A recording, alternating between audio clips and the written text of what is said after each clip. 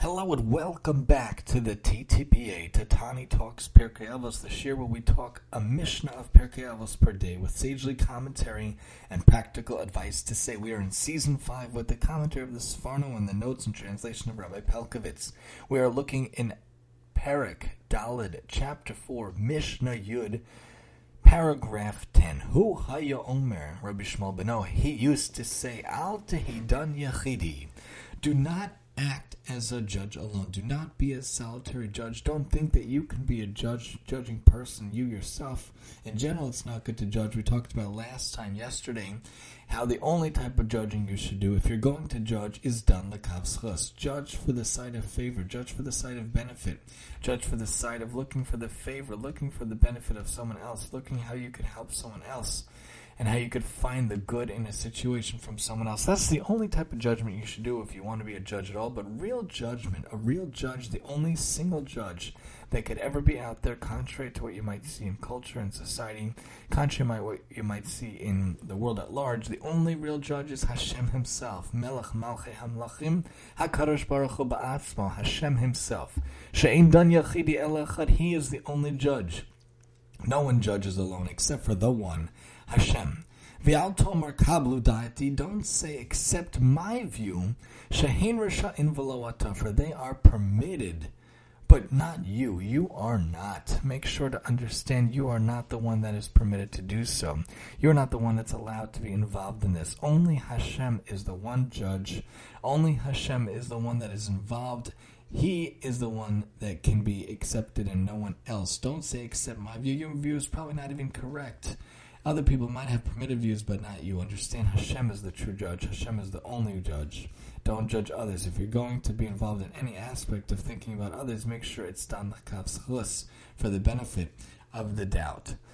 The Sforno points out, as I've said above in the previous Mishnah, dispensing law and justice is fraught with danger. Therefore, it is fitting that even if you are a mumcha, an expert master judge, and as such technically permitted to judge alone, it is preferable that you do not do so. Rather, sit in a court with two others so that you will have the opportunity to discuss the case with them. That's why you need 3 people, because I might say yay, someone else might say nay, and then the third person is the decider. You need to have 3 judges at least, the smallest beis din, to discuss the case with them. For none judges alone except for one, the Almighty. He does so without the testimony of witnesses, without the claims and counterclaims of the litigants which are liable to mislead a judge. Rather, the Almighty himself serves as the witness, the judge, and the plaintiff, but other judges who must rely on the testimony and statements of witnesses and litigants are liable to make mistakes and at times be deceived. Do not say to your colleagues on the bench, accept my view, even though you are superior to them, for they are permitted to reach a decision according to the Torah law, which states, Acharei Rabim Lahatos, follow the opinion of the majority. That comes from Shemos. The notes point out that Sforno explains why only the Almighty can judge alone, for as the concluding Mishnah in this chapter states, he is the judge, he is the witness, he is the plaintiff. As such, he has exclusive knowledge of the facts of the case, unlike a corporeal judge who can be misled by the parties or the witnesses.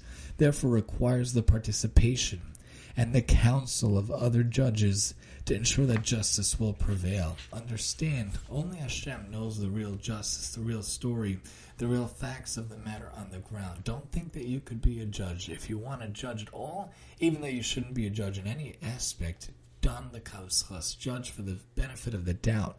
Don't judge people. Don't judge a book by its cover. Don't judge a person just what you see on the outside. You don't know what goes on behind closed doors. It's better not to judge at all and just worry about yourself. Focus on yourself, your spouse, your kids. Focus on your immediate family. Focus on your own life factors, on your job and your house, what you can control.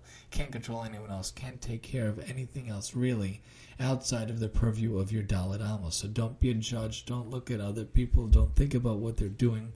Worry about yourself and try to be Mekadosh Shem Shemaim, be involved in mitzvos and Torah and chesed on a daily basis as much as possible to make the world better day by day, little by little, so that it will be better in so many ways. Join us next time as we talk about fulfilling the Torah even despite poverty here on the TTPA. And I'm your host, Tani.